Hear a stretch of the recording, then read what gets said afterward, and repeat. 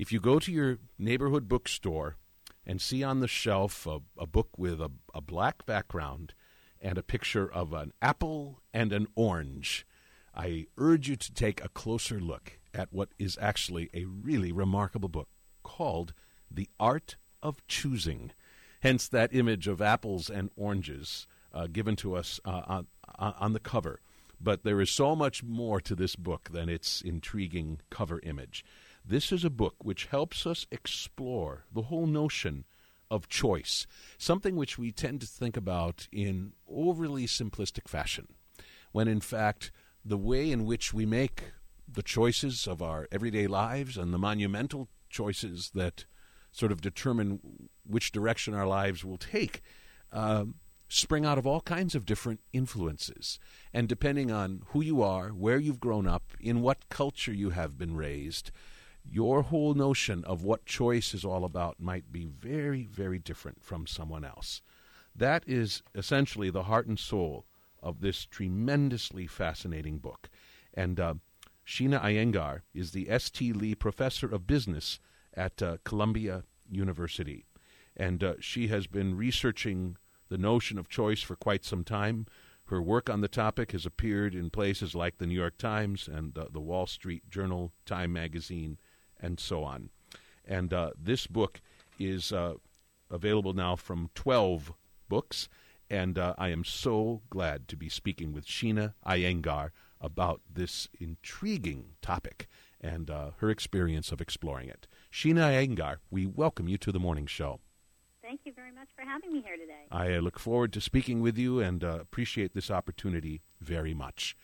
There are a couple of things that I think are important for our listeners to know about you, because I think they are factors that are very important in undergirding your study of choice, or they certainly have some bearing on how you yourself have experienced the concept of choice in your own life. One of them is where your parents come from and your own ethnical background. Can you talk a moment about that? I am a Sikh, so my parents came here from India, and I grew up with a very traditional Sikh home, and I went to American schools. And so I was constantly going back and forth between the American idea of choice, it was the land of opportunity, fulfill the American dream, and it was all about what you want and who you want to be.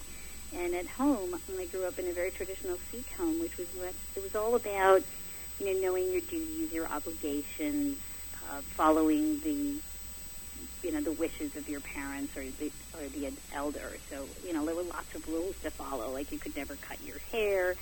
You would dress in a particular way.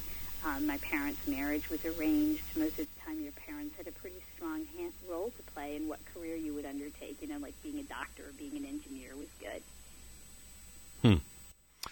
The book opens with what amounts to back-to-back descriptions or narratives of what life is like, and in particular what your life is like, or maybe more specifically what your mother's life was like. I want to just read a portion of these two paragraphs and have you comment. You write this. This is on the very first page. My mother is a recent immigrant from India, was of two worlds, and she would pass that multiple identity on to me. My father was making his way to Canada but had not yet arrived. His absence at my birth was a sign of the deeper absence yet to come. Looking back, I see all of the ways in which my life was set the moment I was born into it. Whether in the stars or in stone, whether by the hand of God or some unnameable force, it was already written, and every action of mine would serve to confirm the text. That is one story. Here is another. You never know, do you? It's a jack-in-the-box life. You open it carefully, one parcel at a time, but things keep springing up and out. That's how I came into the world. Suddenly, a month before I was due, my father, not even able to receive me, still in India, where my mother had always imagined she would be too. Yet somehow she had ended up in Toronto with me in her arms. And through the window she could see the snow whirling. Like those flakes of ice, we were carried to other places. So you are describing two different ways in which we can understand the world and our lives. one in which life unfolds in almost preordained fashion, and another in which it does not. It is almost entirely the opposite. Is this especially true for you and your parents and this intriguing background you have? Or is this, in a sense, really true equally true of everybody? Oh, it's true of everybody. I mean, if I ask you to tell me the story of your life, you can tell me the story of your life in terms of destiny. You can tell me the story of your life in terms of chance, all the random events that happened in your life. You can tell me the story of your life in terms of all the choices that you made. And any one of these would be just as accurate. But I think that it's when we tell the story of our life in terms of choice that it gives meaning to all the things we did, all the things we thought. Because choice is the only tool that we have that enables us to go from who we are today to whom we want to be tomorrow. And otherwise, life is just what happens to us, and we sit there passively allowing it to happen to us. When you think of your life in terms of fate and chance, it doesn't empower you, right? It's a matter of responding rather than being proactive. At what point in your life did you become intrigued by this notion of choice, of the choices we make, and particularly of the fact that different people, depending on where they've grown up or lived or what they've experienced, think about the notion of choice in very different fashion? When did this first become apparent to you? When I was a child, I mean, it was constantly going back and forth between these two worlds that just gave me this tension between duty on the one hand and personal preference on the other hand, that these were not just two different ways of living, these were two different languages about choice. You know, and I would tell my friends in school, you know, my parents met each other on their wedding night. People would think that this was something horrific, that, you know, somehow, you know, something really evil had happened to my parents, that they were victims of some major crime. And you'd go home and you'd talk to your parents, they seemed perfectly normal, and all the other parents, they seemed perfectly normal, and they all had arranged marriages that just seemed perfectly normal. It was actually the love marriage that seemed kind of weird. So very much springing from your own personal life is when you started to see the notion of choice being more complicated than most of us realize. Yeah. I mentioned that there were two things about you personally that are worth talking about for our listeners to know, because they are factors in how you have come to understand choice so much better than probably the rest of us do. And beyond your own ethnic background is the fact that you happen to be blind. Tell our listeners the story of when and why and how you became blind, and then what sort of difference you think that has made. I don't mean in your overall life, but particularly in your study of choice, the way in which this has sometimes been, in a sense, a help to you. I was diagnosed with retinitis pigmentosa when I was 3 years old. My parents sort of got a little suspicious at some point when I kept banging into everything, and they decided to get me tested, and it turned out I had a rare form of retinitis pigmentosa, and the degeneration after that happened very quickly. By the time I was in high school, I had lost everything other than the ability to see light. And, you know, that's where I'm at right now, too. I can see sunlight. So I grew up with a lot of questions that were constantly being posed at me, you know, like, is she going to be able to study math or science? Can she walk to school by herself? Is she going to be able to shave her legs? You know, no matter what stage of life I was at, the questions just kept coming. And it made me very aware of the fact that, you know, that there are limitations to what you can be and do. And yet there are also possibilities. So growing up, I was beginning to develop a keen awareness of how my hopes and expectations would often come up against the limitations, and that it was critical for me to be able to distinguish between what would constitute a true limitation versus a perceived one. What limitations could I actually turn into possibilities in my life?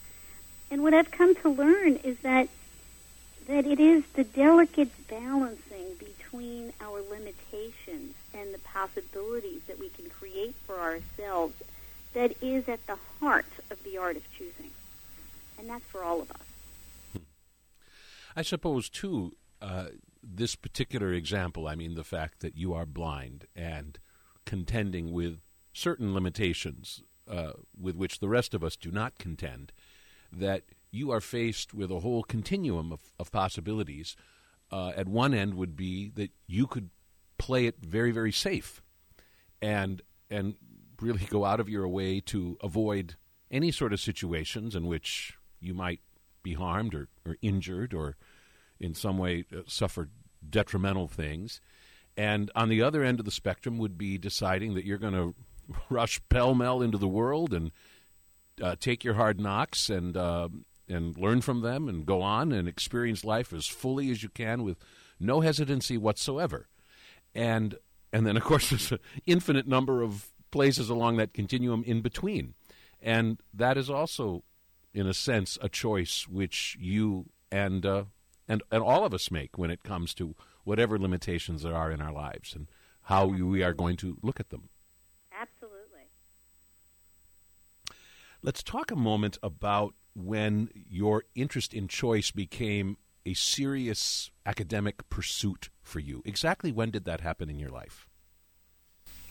It officially happened when I was a PhD student at Stanford University, and I began to study the way Asians versus Americans would respond to choice. And there was a very famous psychologist, Hazel Marcus at Stanford, who talked about how Asians have a more interdependent self-identity, whereas Americans have a more independent self-identity. And when I saw her work, I thought, that's exactly it. There's a difference in the way we think about choice. We have different ideas about how important choice really is. That's when I officially began to study choice. But I have to admit that when I look back, the first study that I ever did, which was when I was an undergrad, and I did that study with Marty Seligman at the University of Pennsylvania, where we looked at whether which religion you belong to could actually affect your happiness level. And I realize now that was actually the first study I ever did on choice. By the way, when you are talking about choosing, how would you distinguish that term, choosing or choice, from decision-making, which seems to be extremely close, very tightly related, and yet somehow that doesn't feel like it's exactly the same thing? Well, choice is broader than choosing or decision-making, right? Because choice is not just the exercise of making a choice between A, B, or however many options there are. But choice also has all this baggage of goodness, like a choice object is a special object. And that's really how we think about choice. We think of choice as this priceless thing in our lives, and that's because we're born wanting it. It's this amazing concept. You write at one point, this desire to choose is so innate that we act on it before we can express it. I think you mentioned that at a point in time in describing how really nearly from the moment we're out of the womb, we are making choices, and that there have even been studies of very, very young infants to explore what choices confront them and how they make those choices. Absolutely. And, the first word out of my son's mouth was not mama, daddy, despite all mine and my husband's efforts. It was the word more. The ultimate expression of preference and choice. I want to have you tell in a little more detail something that you touched on very, very briefly as we began the interview, because I think it, as much as anything, crystallizes the notion that really empowers the whole book or galvanized you to write this. It is the story of your parents' traditional Sikh marriage. And you describe this in wonderful fashion, describing all kinds of different details from that particular day, now probably over 40 years ago. And at the time that you described these events, one after another, after another, after another, through the course of a day, which at first appears to be fairly ordinary and is rapidly becoming extraordinary. But as you describe this, it's only at the end that you tell us that this is how your parents were married. Describe to our listeners about this day and how it is one example of a certain kind of choice, even though to the typical American, in some ways, it doesn't seem to represent choice at all. Yeah, it's kind of interesting. I spent my whole childhood trying to explain to people that my parents really weren't these people from Mars, that it really wasn't that weird, that, yes, my two grandmothers met over tea one day, and they decided it would be a decent match, that, my parents could get married. My father would be able to support my mom, and my mom, had a good enough education to be his wife, and well, they lived nearby. They had all the right lineages, and so they got married. And, that they didn't know each other. They just would. And so the idea behind an arranged marriage is that you align these two resumes, and you presumably try to find people that are fairly compatible, and that once they are joined, they will eventually develop love. That love wasn't supposed to be the basis behind the marriage. It's supposed to be something that just naturally develops over the course of time. Whereas, of course, in a love marriage, you have love, and then that's supposed to conquer all, right? That the compatibility, even if you don't have it, will develop as a function of your strong bond. In a sense, I suspect that you kind of bridle at the terminology that people choose to use, that your parents' marriage was an arranged marriage, and that a more conventional marriage in America is a love marriage. And it's not that there wasn't love in your parents' marriage, but in a sense, there wasn't love at the beginning. It's more that love develops, and there's, in a sense, the greatest love at the end. Whereas in the so-called love marriages with which most of us are acquainted, far too often it maybe kicks off with love or lust or some mix of the two, and over time that love starts to deteriorate. But to say that love is part of one of those marriages and not a part of the other really does an injustice to, for instance, your parents and all who marry in the way that they did. There's just two entirely different models here, right? In one case, love is a choice. In the other case, love is destiny. It comes back to the fate versus choice distinction. And you tell us that, in a sense, although on the surface people look at an arranged marriage like that of your parents and see it as something that absolutely makes no sense, that you've never even seen the person with whom you are being married until you lift the veil. But you point out quite rightly that it can be a very worthwhile choice to entrust that marriage and that choice of a life partner to people who know you very, very well. People like your own parents or grandparents or close friends or so on. It's just a different notion or a different script in which choice is played out. Yes, I've seen good, happy and unhappy marriages that are both love and arranged. So it's not the case that arranged marriage necessarily always works out much better. But it's not the case that it works out worse. It actually, in many cases, can work out just fine, maybe even at times better. When I was in Japan, the way to think about this in a more maybe concrete way, when I was in Japan, I went there as part of my PhD, and I thought I was really culturally aware and culturally sensitive, and I knew all about Japanese culture and Japanese language and food, etc. And I went into a restaurant and I ordered a cup of green tea. And the waiter brought me over the green tea. And I asked for sugar in my green tea. And the waiter, very politely starts to tell me, we don't put sugar in green tea. And I said, yeah, I know, but I just need a little sugar. It's a little bitter for me without the sugar. And again, he tells me, we don't put sugar in our green tea. And then I kind of insist, and then he goes to the manager, and the manager comes over, and the manager now tells me we don't put sugar in our green tea. And then I kind of insist again. And then the waiter and the manager have this long, drawn-out discussion. And finally, the manager comes over to me and says, we just don't have sugar. So then I said, okay, fine. Let me just have a cup of coffee. They bring me a cup of coffee, and on the saucer are 2 packets of sugar. So as an American, I felt affronted. I felt just like those people that were saying, how could you allow your parents to have an arranged marriage? It was like my rights as a customer had been violated here. I couldn't have sugar with my green tea.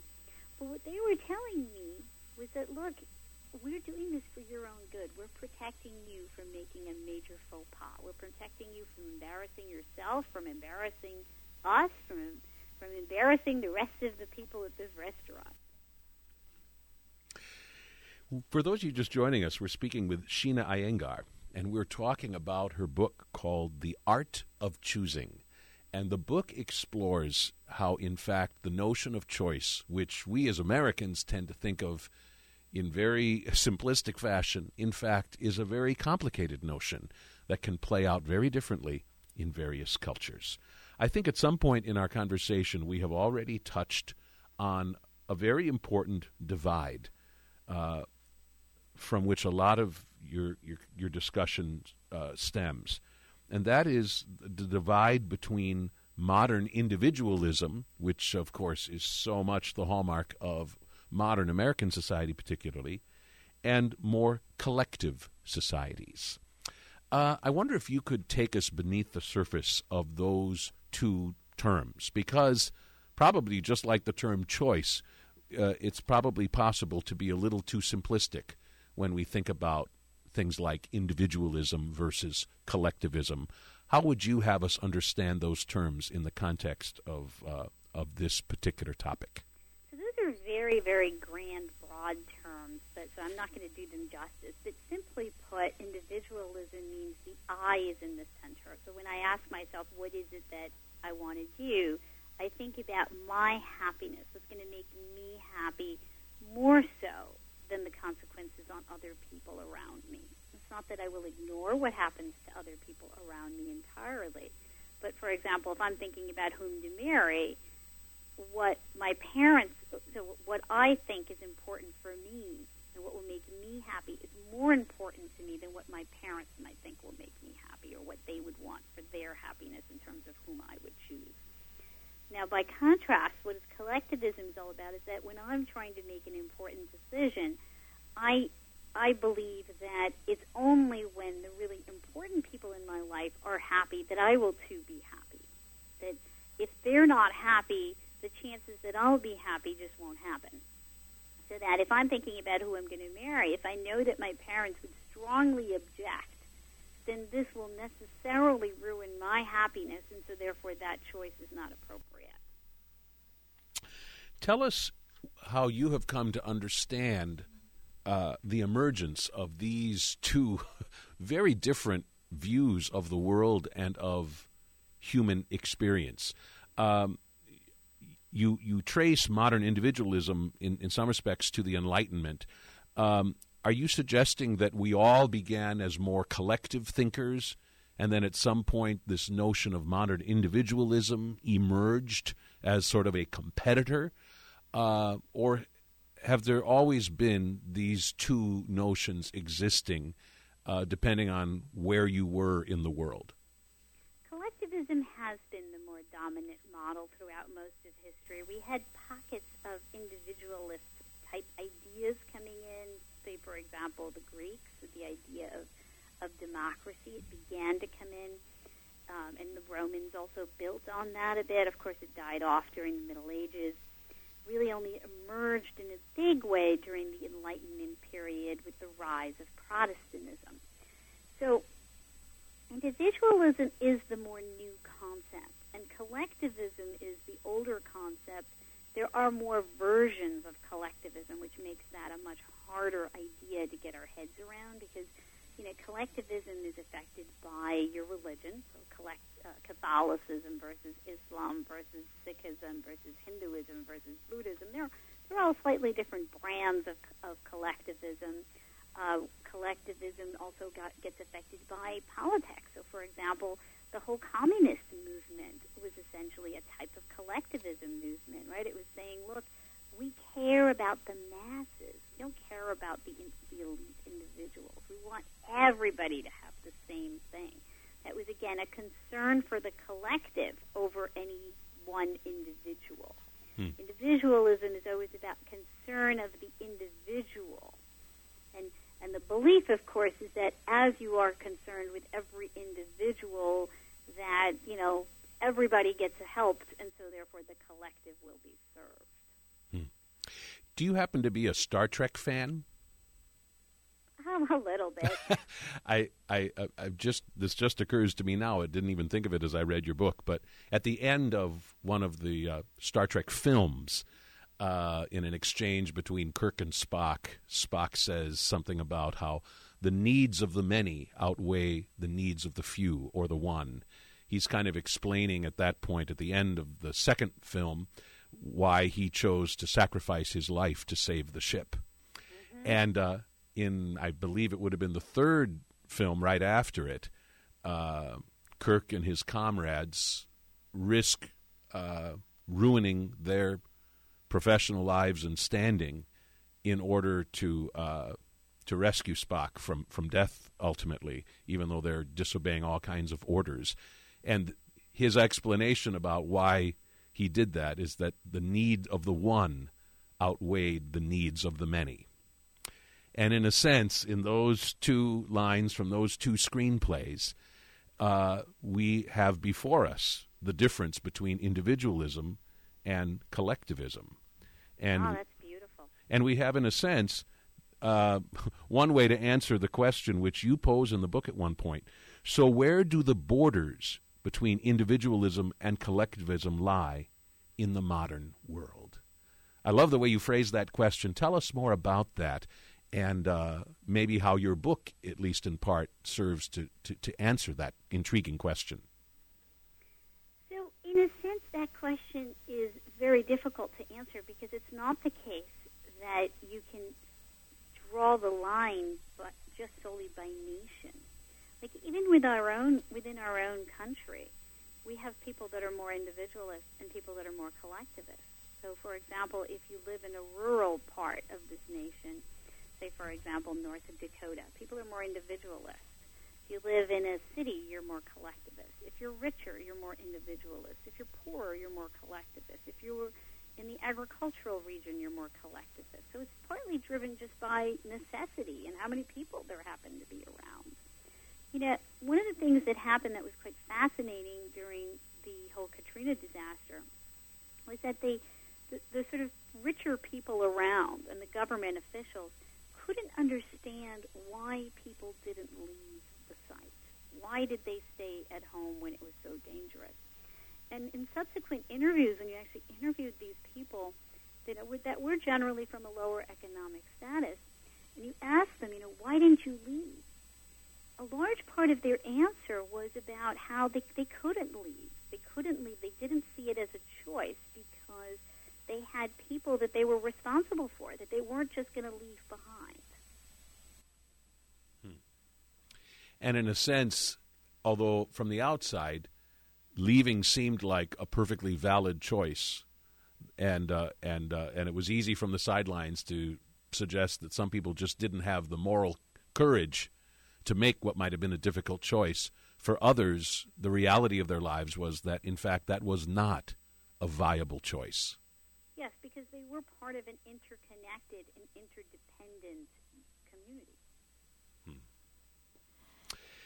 Your book goes on to explore so many facets of what at one point you call choice land, the modern world in which we live, and particularly here in America, where we are confronted by all kinds of choices. And actually, maybe ahead of me asking you about a couple of specific things, maybe you could explain to our listeners how you have laid out this book and the pathway that we follow in exploring the notion of choice. This book has 7 chapters, and it has a prologue and an epilogue. Each of them address a slightly different question about the role choice plays in our life. But essentially, what the book tries to do is answer 3 questions. Why do we love choice? How do we choose? What are the sort of dilemmas we face while we're making choices? And there's a bunch of them in there, like to use gut versus reason, the whole manipulation dilemma, the whole too much choice problem, the whole healthcare dilemma, but how do we choose? And then finally, how can we choose better? And at the very end, it says, well, despite all these difficulties with choice and all the limitations that we have when choosing, what are the aspects of choice that we can and should celebrate? One thing that was a surprise to me, and I'll also maybe warn our listeners that in a couple of instances what I'm about to talk about are somewhat troubling or disturbing moments in the book. You outline, I believe it might even be in the first chapter, a number of different studies that have been done involving animals. Mm-hmm. And animals, particularly around the choices that some animals seem to make regarding their own survival. Mm-hmm. And some of these experiments, of course, are the kind of experiments out of which protests are mounted and angry letters written, involving, in a sense, the mistreatment of animals. But we have learned valuable things about choice from some of these experiments. I wonder if you could just speak a moment, first of all, to just kind of the overall notion of studying human choice by studying rats in various scenarios. I mean, that just really struck me as a huge surprise. It never would have occurred to me that animals could serve that kind of function in studying this particular thing. Yeah, it's funny you mentioned the rat study because I had a huge internal debate inside me as to whether to describe that study because I knew it's really, it's mind-boggling, it curdles, it gives you creepies, right? And you probably should say just a word to our listeners. You can leave out whatever details you like, but what we're talking about. Would you like me to describe the study? I mean, to some extent. I mean, not in every detail, maybe. All right. So what they did was they put these rats, and this was a study done a long time ago, so we can't get away with these kinds of studies today. So, just as a heads up. So what they did was they put these rats in these big jars, and they were put in a sink swim situation. And they had to swim to stay afloat because they were in this big jar filled with water, and water was coming down from the top as well, and so they had to keep swimming to stay alive. And the question was, how long can these rats stay alive before just giving up and dying? And in one case, they gave the rats this impression that they might get out. And when they didn't have the impression that they could get out, they swam for 15 minutes and just died. And when they did have a little bit of an impression that they might be able to get out, they swam for 60 hours. They swam and swam and swam and swam. I suppose swam themselves to death. They swam themselves to death. They held on to that hope for as long as they had even a little bit of breath in them. And it just really, to me, that just shows the enormous capacity for just that belief that I might have control can really keep us going. And I think it's symbolic of the kinds of stories that you read about of people that made it through the Holocaust or made it through, such amazingly awful experiences in their life. Like the story of Steve Callahan and how he's lost at sea and how does he survive? It takes sheer will. And one of the things you say about, for instance, Steve Callahan, who is adrift 76 days at sea, he, in your words, framed his situation, dire though it was, in terms of choice. Yeah. And that makes all the difference versus somebody who finds themselves on this raft and says to themselves, I'm going to die. And there is no choice, there is no hope, and you sit there and say your prayers or whatever you do, or maybe even end your life before you just perish from the elements. Steve Callahan, and again in your words, framed his situation, dire though it was, in terms of choice. Can you explain that just a bit further? I mean, specifically what he did, and maybe even more importantly, what's important about that story for the rest of us who don't find ourselves on a raft? I mean, what is applicable about this story to us when it comes to choice? Well, what we learned from experiences like Steve Callahan and studies from animals and studies from looking at people that have AIDS and cancer is that as long as you believe you have choice, you do better in life. I mean, you just have more will, you have more determination, that it enables you to keep going on. And that believing you have choice is even more important than actually having choice. Because, for example, if you have AIDS, if you believe you have control over that disease, they've found that you can live a little longer. If you believe you have control over cancer, they found you can live a little longer. So now think about our day-to-day lives. So if we can, when we're in a traffic jam, when we're, in a miserable meeting that we'd rather just get out of, I mean, the more you can think of yourself as saying, yeah, I've got control, it's okay, life is okay, I've got control of my life, you'll be a happier person. And a healthier one.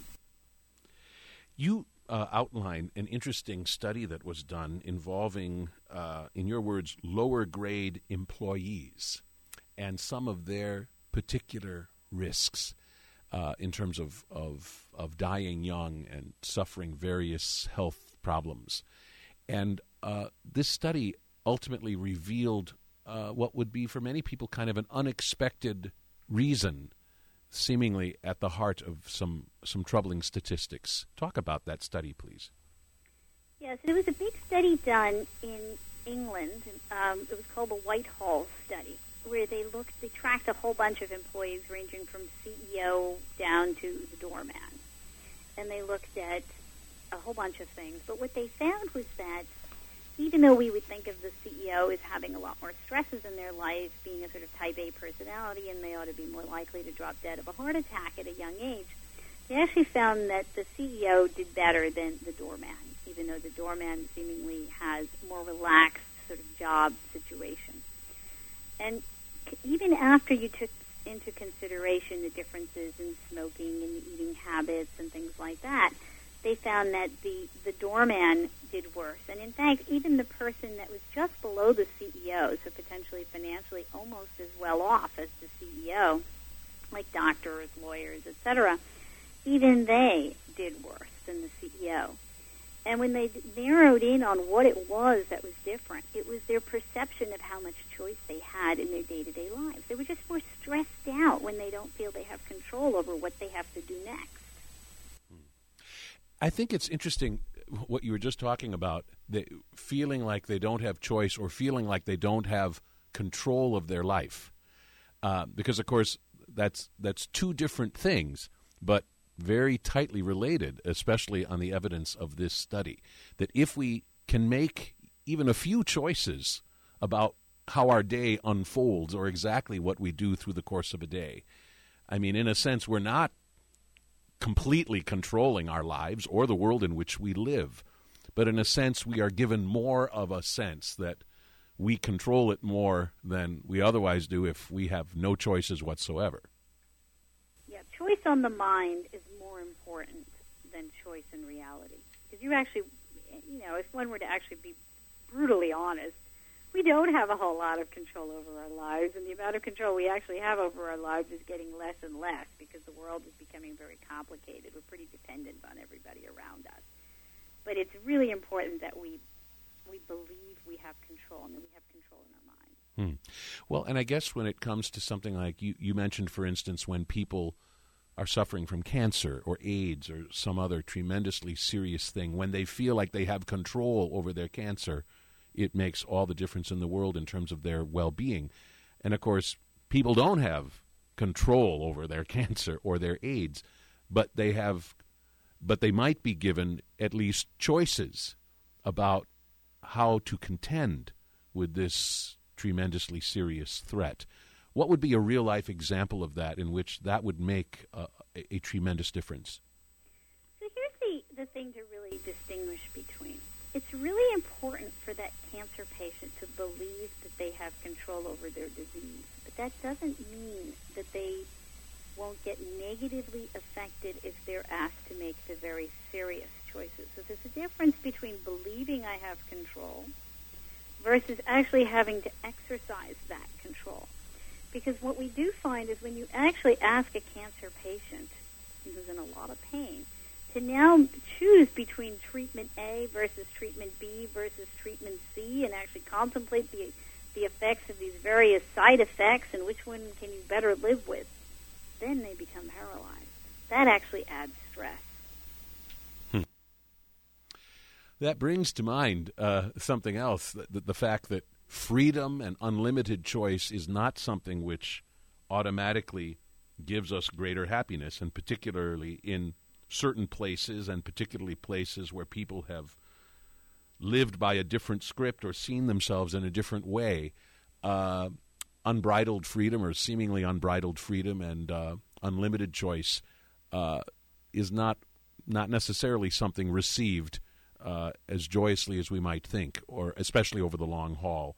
Tell us what we learned, for instance, from the citizens of East Berlin in the wake of the Berlin Wall coming down.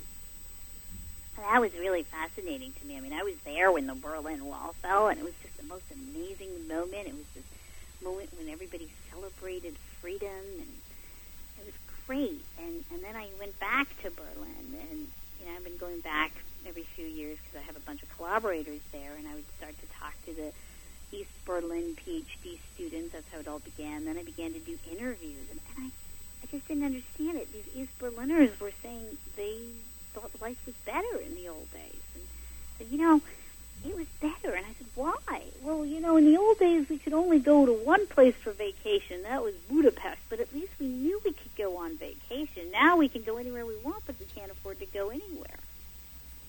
Same thing went for TV channels.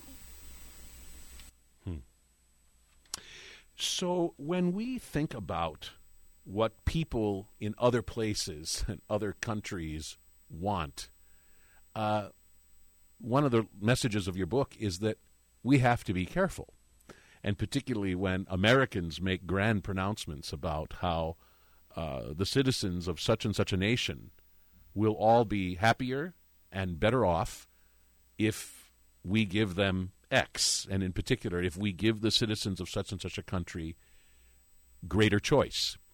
Your book says a couple of different things. One of them is, what is choice? That there are different kinds of choice. But your book also says that it seems that all humans, in some way, do need choice. Help us get comfortable with both of those truths. They are not completely compatible with one another, it seems to me. I mean, not. We all need freedom. No nation on earth would say, come conquer me, right? We know that.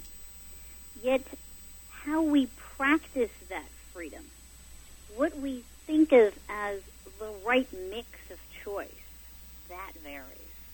So even in our own home turf, when you look at the big debate between the Republicans and the Democrats, in a sense, it's very much like the debate between the communists versus the capitalists. It's just in a different form of it. But they're essentially two different world views about what constitutes a fair choice. The Republicans are saying that a fair choice is one that comes from merit. We give everybody equal opportunity. We don't put up barriers. And that way, whoever can afford more gets more, or for whatever reason merits more, gets more, merits less, gets less. What are the Democrats saying?